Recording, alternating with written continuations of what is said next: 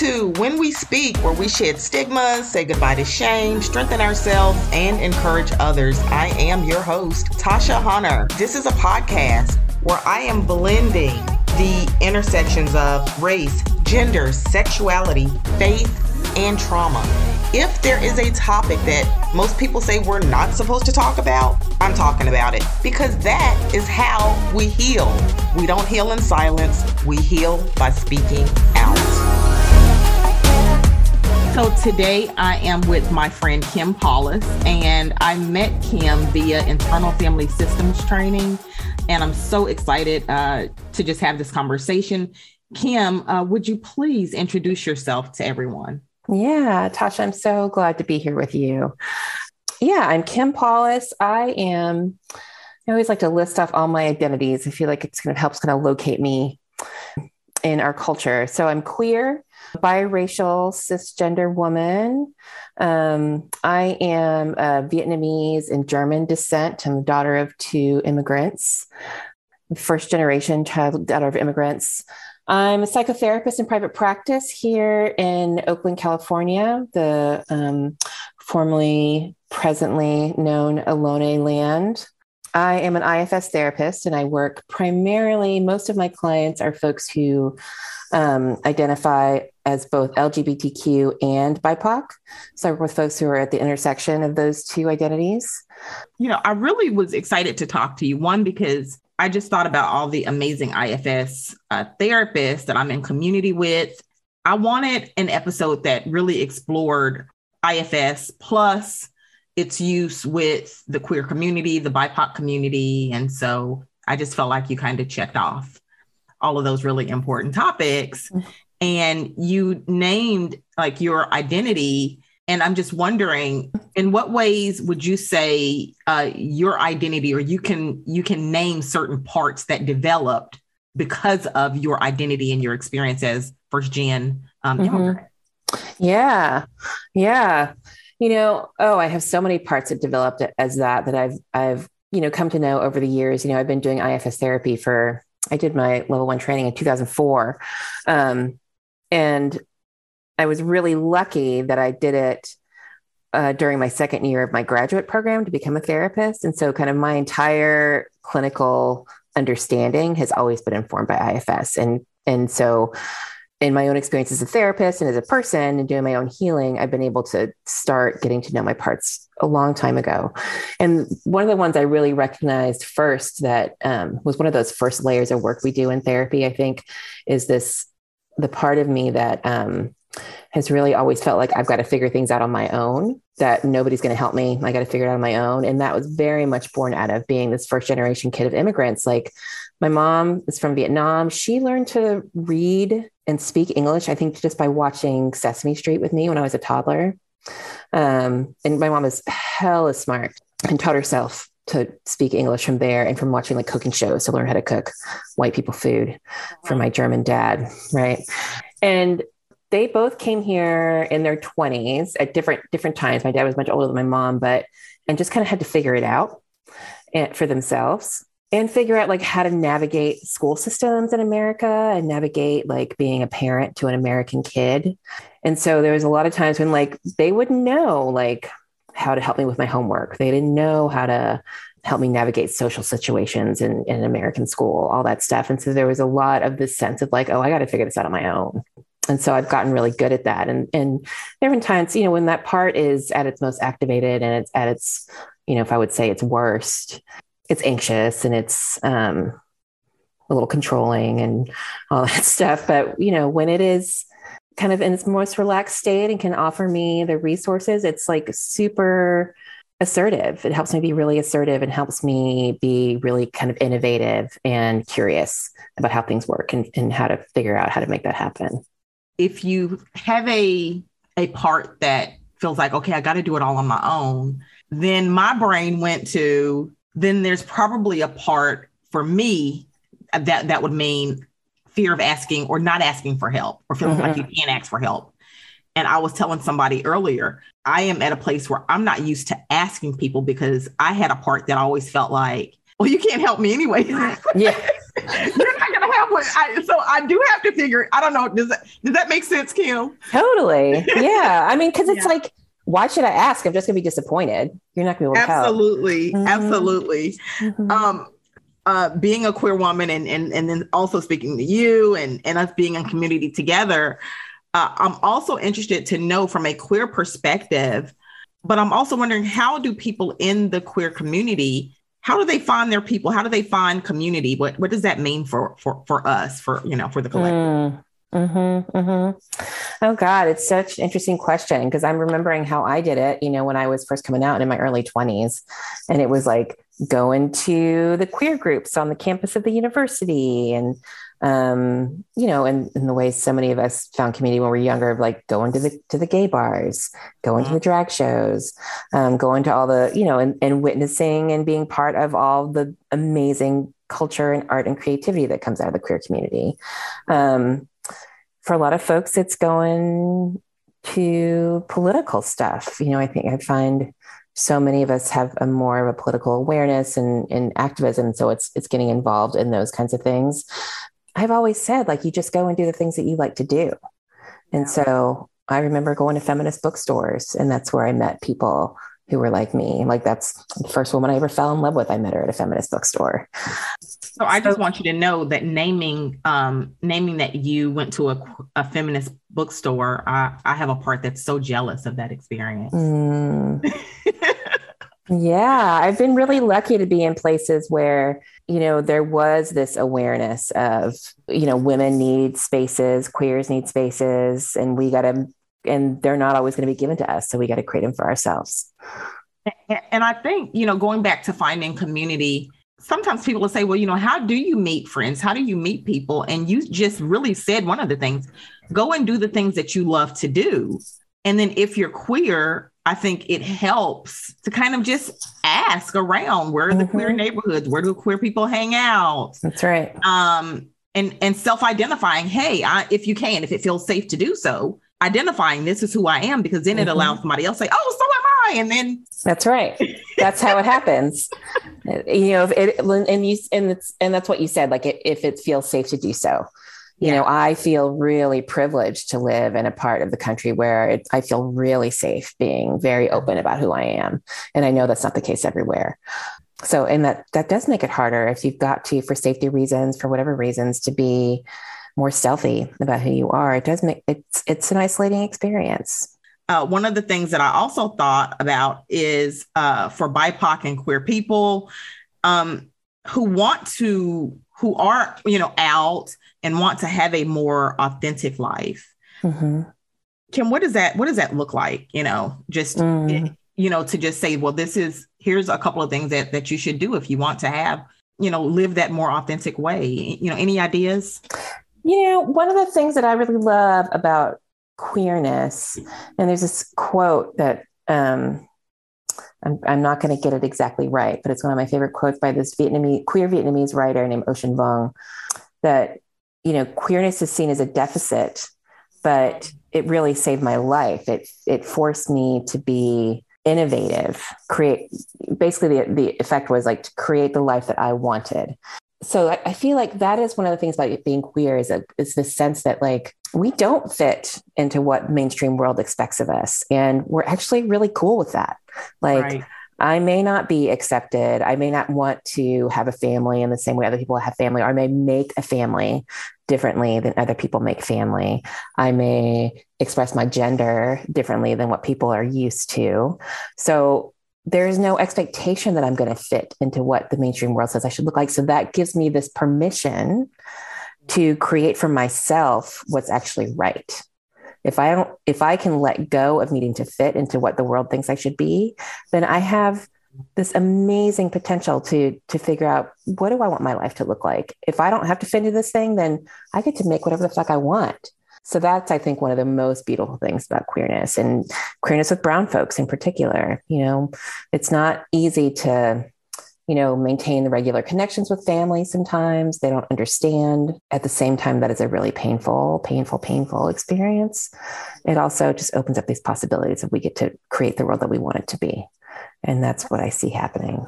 That's so beautiful, and as you were talking, especially about the brown queer experience, I really believe that in order for brown and black people and queer people, brown and black queer people to heal, that one of the things that we have to let go of, and that's this expectation or this pressure to fit in into mainstream respectability, right. Acceptability, whatever you want to call it. Mm-hmm. This standard that mainstream America, and by mainstream, I do mean white supremacist America. That's right.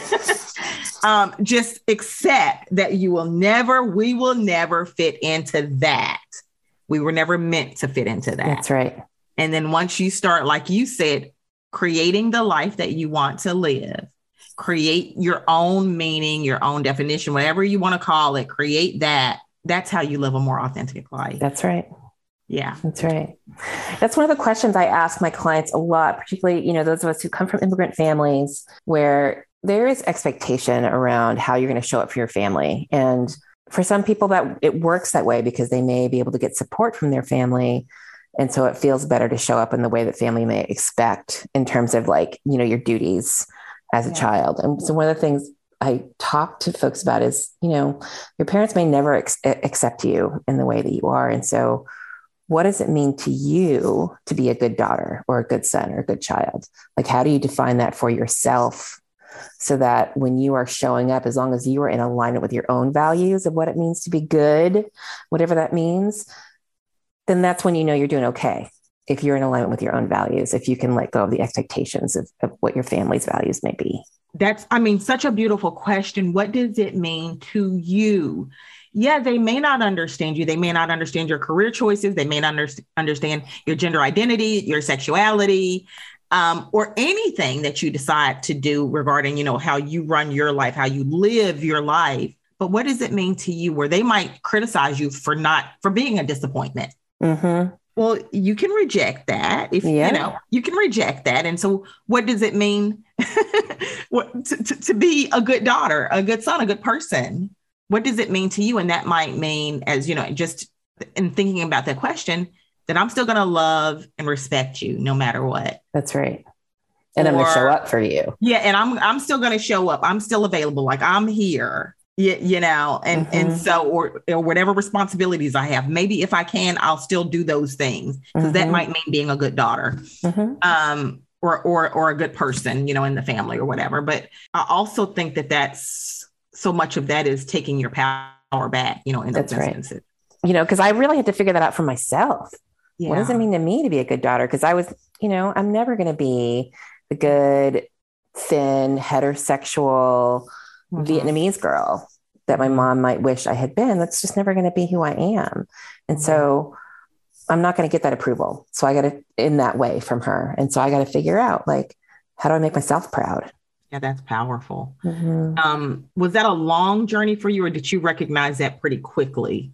It was a pretty long journey. I think I started therapy for the first time when I was 20. I'm going to be 50 next year. It took me a while. It took me a while to get to that place of being you know what? I can't.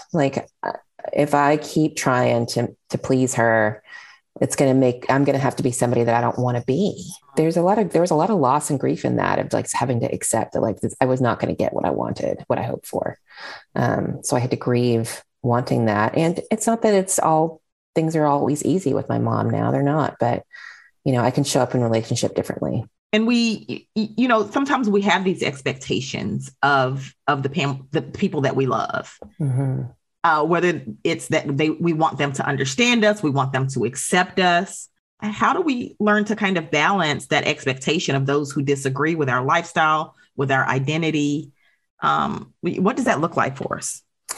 It was so interesting when I was thinking about this question of folks who disagree with our lifestyle and our identity. And I think, I hear that and I'm kind of what does that mean for you to disagree with my identity? I am who I am.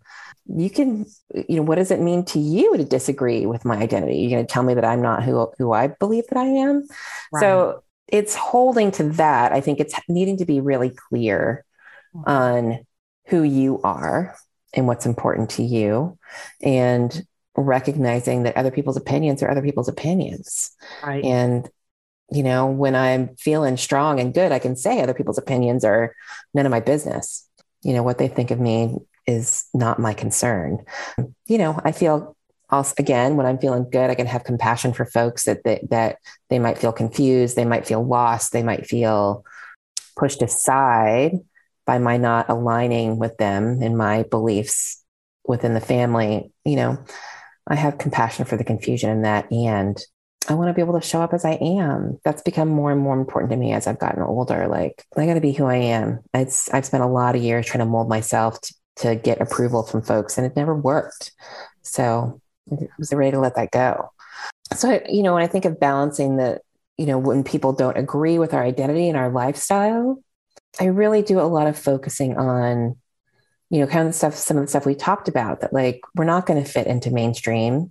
So I'm not going to expect that people are going to accept that I'm not fitting in that mold. What I can hope and what I can talk to them about and what I can show is that, we don't all have to be the same, and that there's such value and beauty and difference and different kinds of people coming together.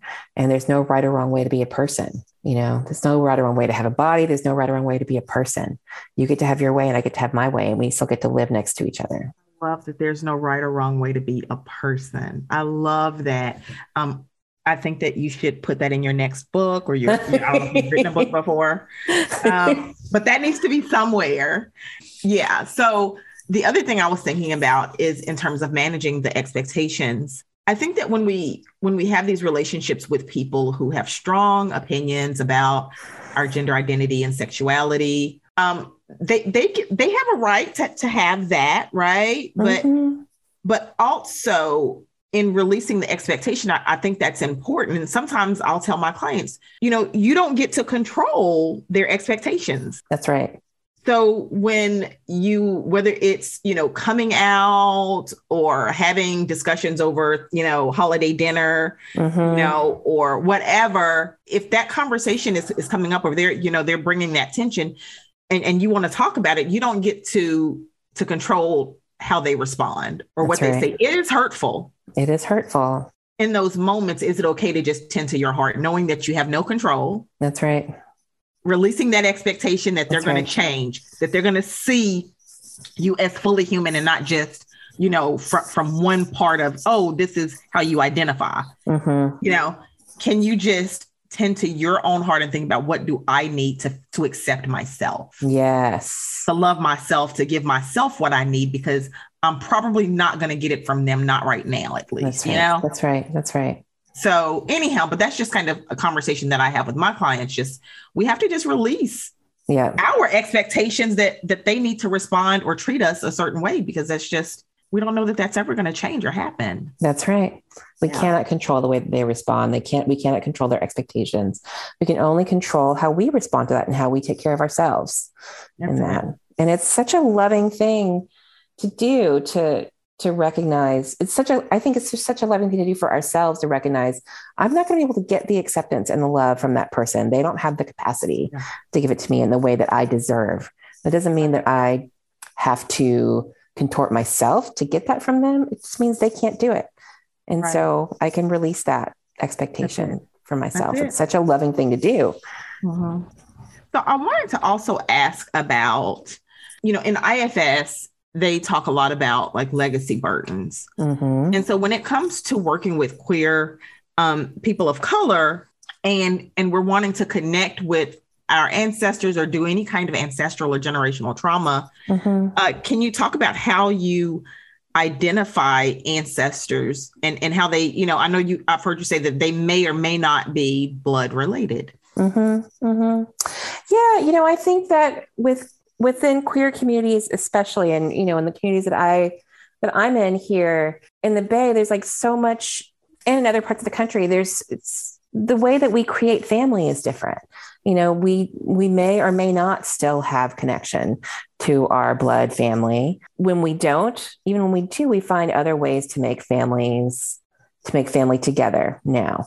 And to me, it's like family are people that you can count on, and family are people that you create this sense of community and interdependence with, this sense of, we love and care about each other, and we will take care of each other, whether we are blood related or not. Queers make children differently than heterosexual people do. And so, there's family connection that is not necessarily blood related. There's ancestors that we have that are people who have come before us and have lived some of the same struggle that we have, that may not be blood related, but they're people that we learn from anyways. And I'm thinking of, Bell Hooks, who just passed into the ancestral world, and the wisdom that I have taken from her words and her work over the years. Like, she is an ancestor of mine. We never met, and we're not related, but I will hold her in my ancestral line as someone who inspired me and taught me. Other people who came before us, Marsha P. Johnson, James Baldwin, all of these amazing queer people who, we're not related, but I have learned from them, and they have paved ways for me to grow and exist in my queer identity. And so when I'm doing ancestral work, and I'm calling in the support of my ancestors, I'm calling these people in, and calling in the gifts, the legacy gifts that they are offering to me, and hoping that healing some of my burdens that I carry, that healing gets passed up the ancestral line to them as well. I think that that's really beautiful, especially for people who maybe you don't know who your family is, or we talked about before, you may not have family, in the traditional or biological sense. And maybe you were adopted. Or you're right, especially in the case of adoption, and even estrangement, and so, but expanding the definition of family is so important. Okay. And I don't think that many of us in the queer community could exist, and you really don't even have to be queer for this next statement, but if we didn't have other family, if we didn't have other close friends and people who raised us. That's right. And even just hearing you, I was thinking, how beautiful would it be if we could think about who do we want in the room? Who are we calling out for, in terms of support and to stand with us? And for me, it would be a Toni Morrison, and it would be Bell Hooks, right? And so many others. So I'm just thinking, you can call in people that you feel like there's a connection, or people that you looked up to, or we can extend that. That's right. You can call in the power of anybody that you want for that support. So that's right. I mean, I think just what's coming to mind for me right now is energetic connection is so much more complex and spacious than just biological connection. It is. Spiritual connection is so much more broad than just biological connection. Yeah.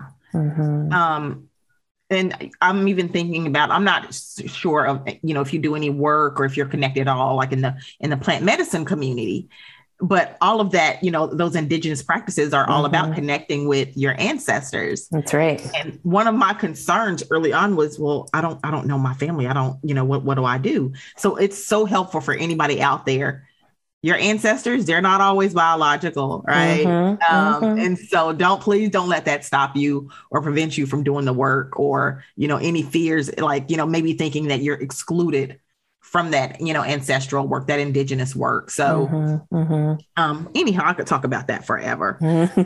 So, going back to your own identity, how important is it in the work that you do with clients, in the work of, I guess, helping them, with legacy burdens, to release legacy burdens? How important is it to name whiteness, or to name even white supremacy in the work that you do? Oh my God. It's so important. I name it all the time. I feel like I was just telling somebody the other day, it's so good to end the day on a session where, I'm just using the phrase, and that's just some white supremacist bullshit, isn't it? Yes.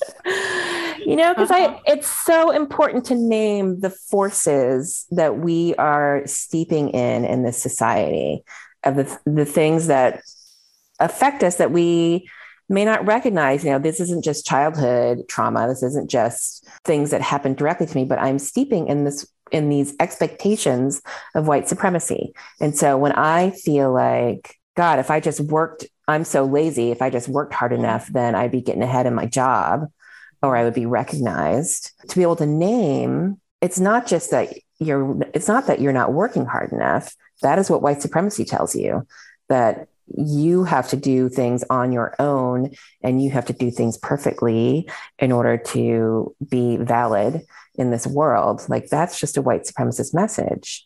Or you need to look a certain way. Your body needs to look a certain way. Your skin needs to look a certain way. Your hair needs to look a certain way in order for you to be accepted. And we take on these messages. There's just something wrong with us. When it's not that there's something wrong with us, it's that white supremacy tells us that, and it's bullshit. I just feel like we take on so many burdens of something being wrong with us, or us not doing it right, or us not being enough, that our families took on and passed down to us as well. And when we can recognize that these are forces outside of us that impact how we feel inside, but they're not our fault, that's just so much more freeing. So I name it all the time. I think you have to. And I don't think you can be a good mental health professional and not name white supremacy, patriarchy, and capitalism. That's right. Even with your white clients, with everybody. Because that is the root of so much. Yes. Of the issues, those three things plus trauma. That's right. Yeah, I can't think of any issue that somebody's dealing with where white supremacy isn't in there somewhere. Mm-hmm. Exactly. I so agree with you. And so can you speak to some common legacy burdens that you explore within the BIPOC queer community? Yeah, I was thinking about this. And I think, one of the big ones, and I think I've spoken to this a little bit already today, was like this legacy burden of heteronormativity, right? Mm-hmm. That like being heterosexual in a monogamous male-female relationship is the only thing that is normal and valid. Mm-hmm. And it is the thing against which everything else is measured. How close can you get to something like that in order to be accepted?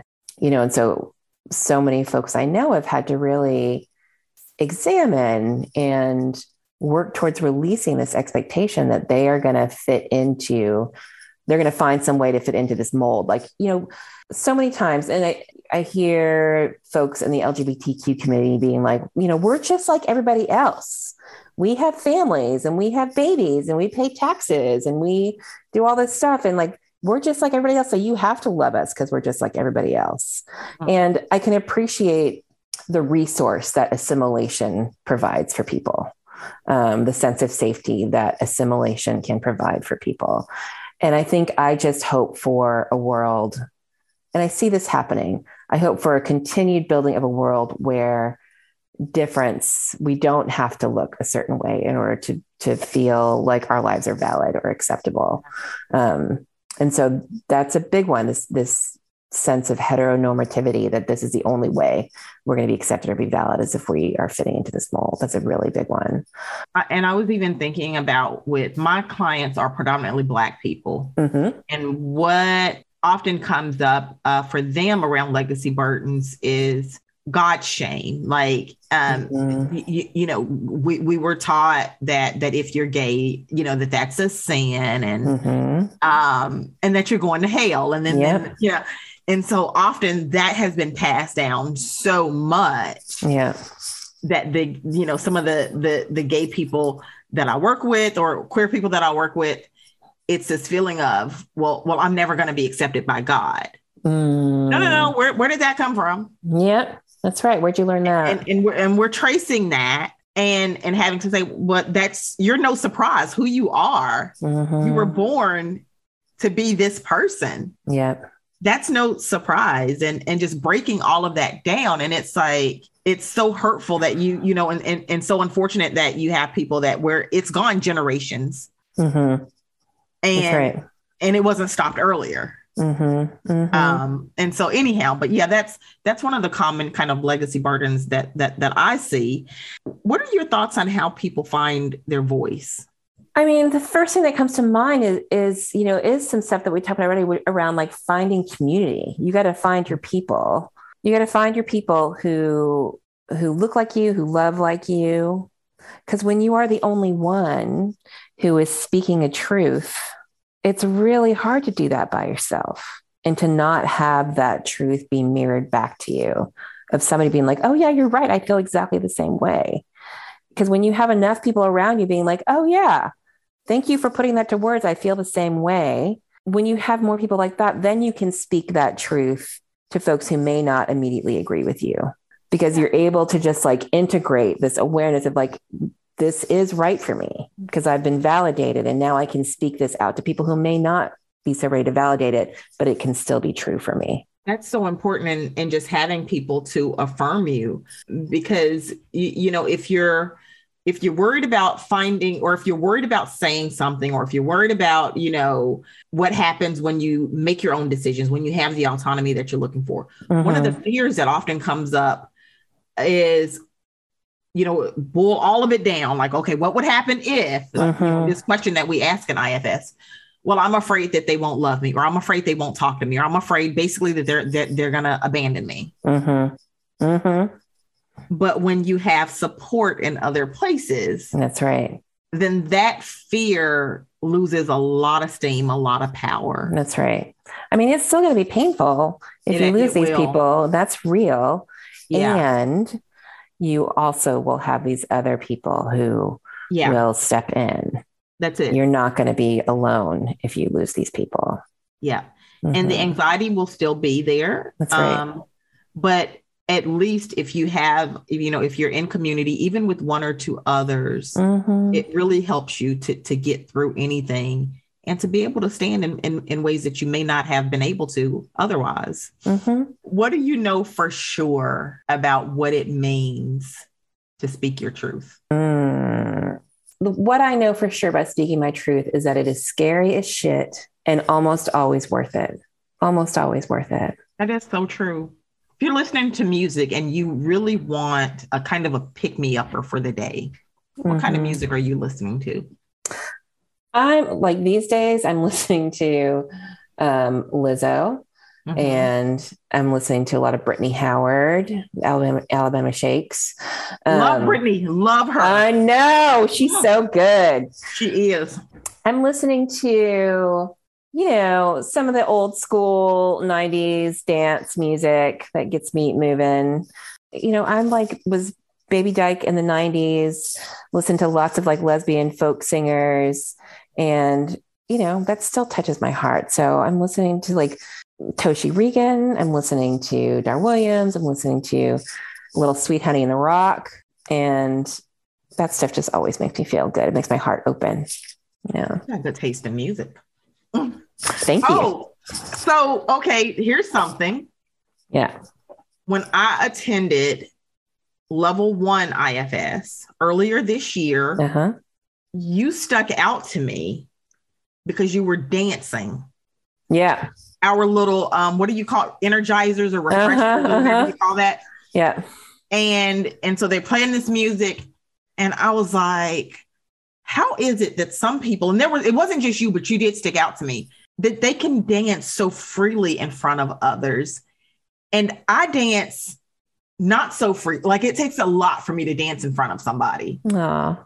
I consider myself maybe a private dancer, and I don't know where, and I'm a good dancer. I'm a really good dancer, but when I'm in front of people, I freeze up. Like I can't move. And so just, you didn't know, you never knew this, but that is why you stuck out to me, because I had a part that was like, oh, and my screen was off. You were dancing, my screen was off. And I was like, I hope I have that courage one day, whatever. And I don't know that it's courage, but I hope whatever that is that allows people to be free, I hope I have that. So anyhow. Oh, I love hearing that, Tasha. I had no idea. Yep. I love dancing with them because, you know, what was so fun about that experience for me was it's, you know, we're all in our little boxes, but we're all dancing to the same song in our spaces. Yes. And I got to feel connected to everybody there. And so that's what felt so good for me is, you know, being on screen and seeing other people dance. There was times when Tamla and I were like dancing with each other across, you know, so that's what helped me be so free is the dancing is like such a connective experience for me. Yeah. It really is. So who or what makes you laugh? Well, you make me laugh. You know, I laugh at everything.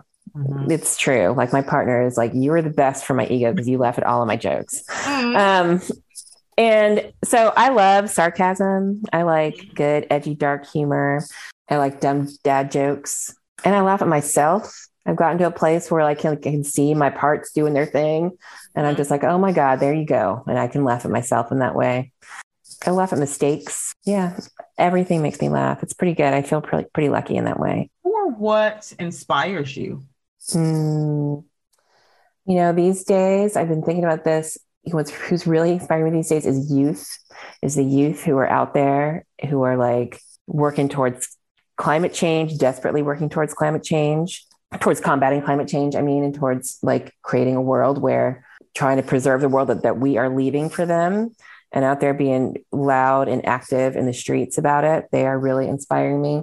I think kids doing activism across all things. I'm seeing them out there doing anti-racist work. I'm seeing them out there being their full queer selves, not giving a fuck about what people think, coming out at like 13, 14 years old. And I'm aware like they are standing on the shoulders of people who have come before them, but I feel so proud and so inspired by just the freedom that they are embracing. I'm feeling super inspired by so many of the people that I'm getting to work with in the IFS community right now. There's this whole cohort of us, of women of color, who are coming up together and becoming trainers. And it's been a really huge, scary experience for a lot of us, but we are supporting each other in this way that feels incredibly inspirational. And I'm like, let me always have connections with these women and let us hold each other up forever. It's so good. That is so true. That is so true. I definitely feel blessed with the connection in the IFS community. I've not ever seen anything like it before.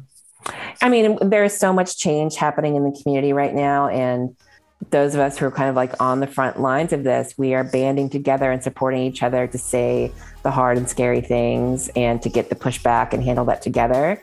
It's been life-changing for me, truly. Absolutely. Mm-hmm. And I just want to say thank you so much. That was my last question, but thank you so much for coming on my podcast, talking about all the things. I really appreciated it. It's been so much fun to talk with you. I can't say enough about how excited I am to be connected with you and have our growing friendship too.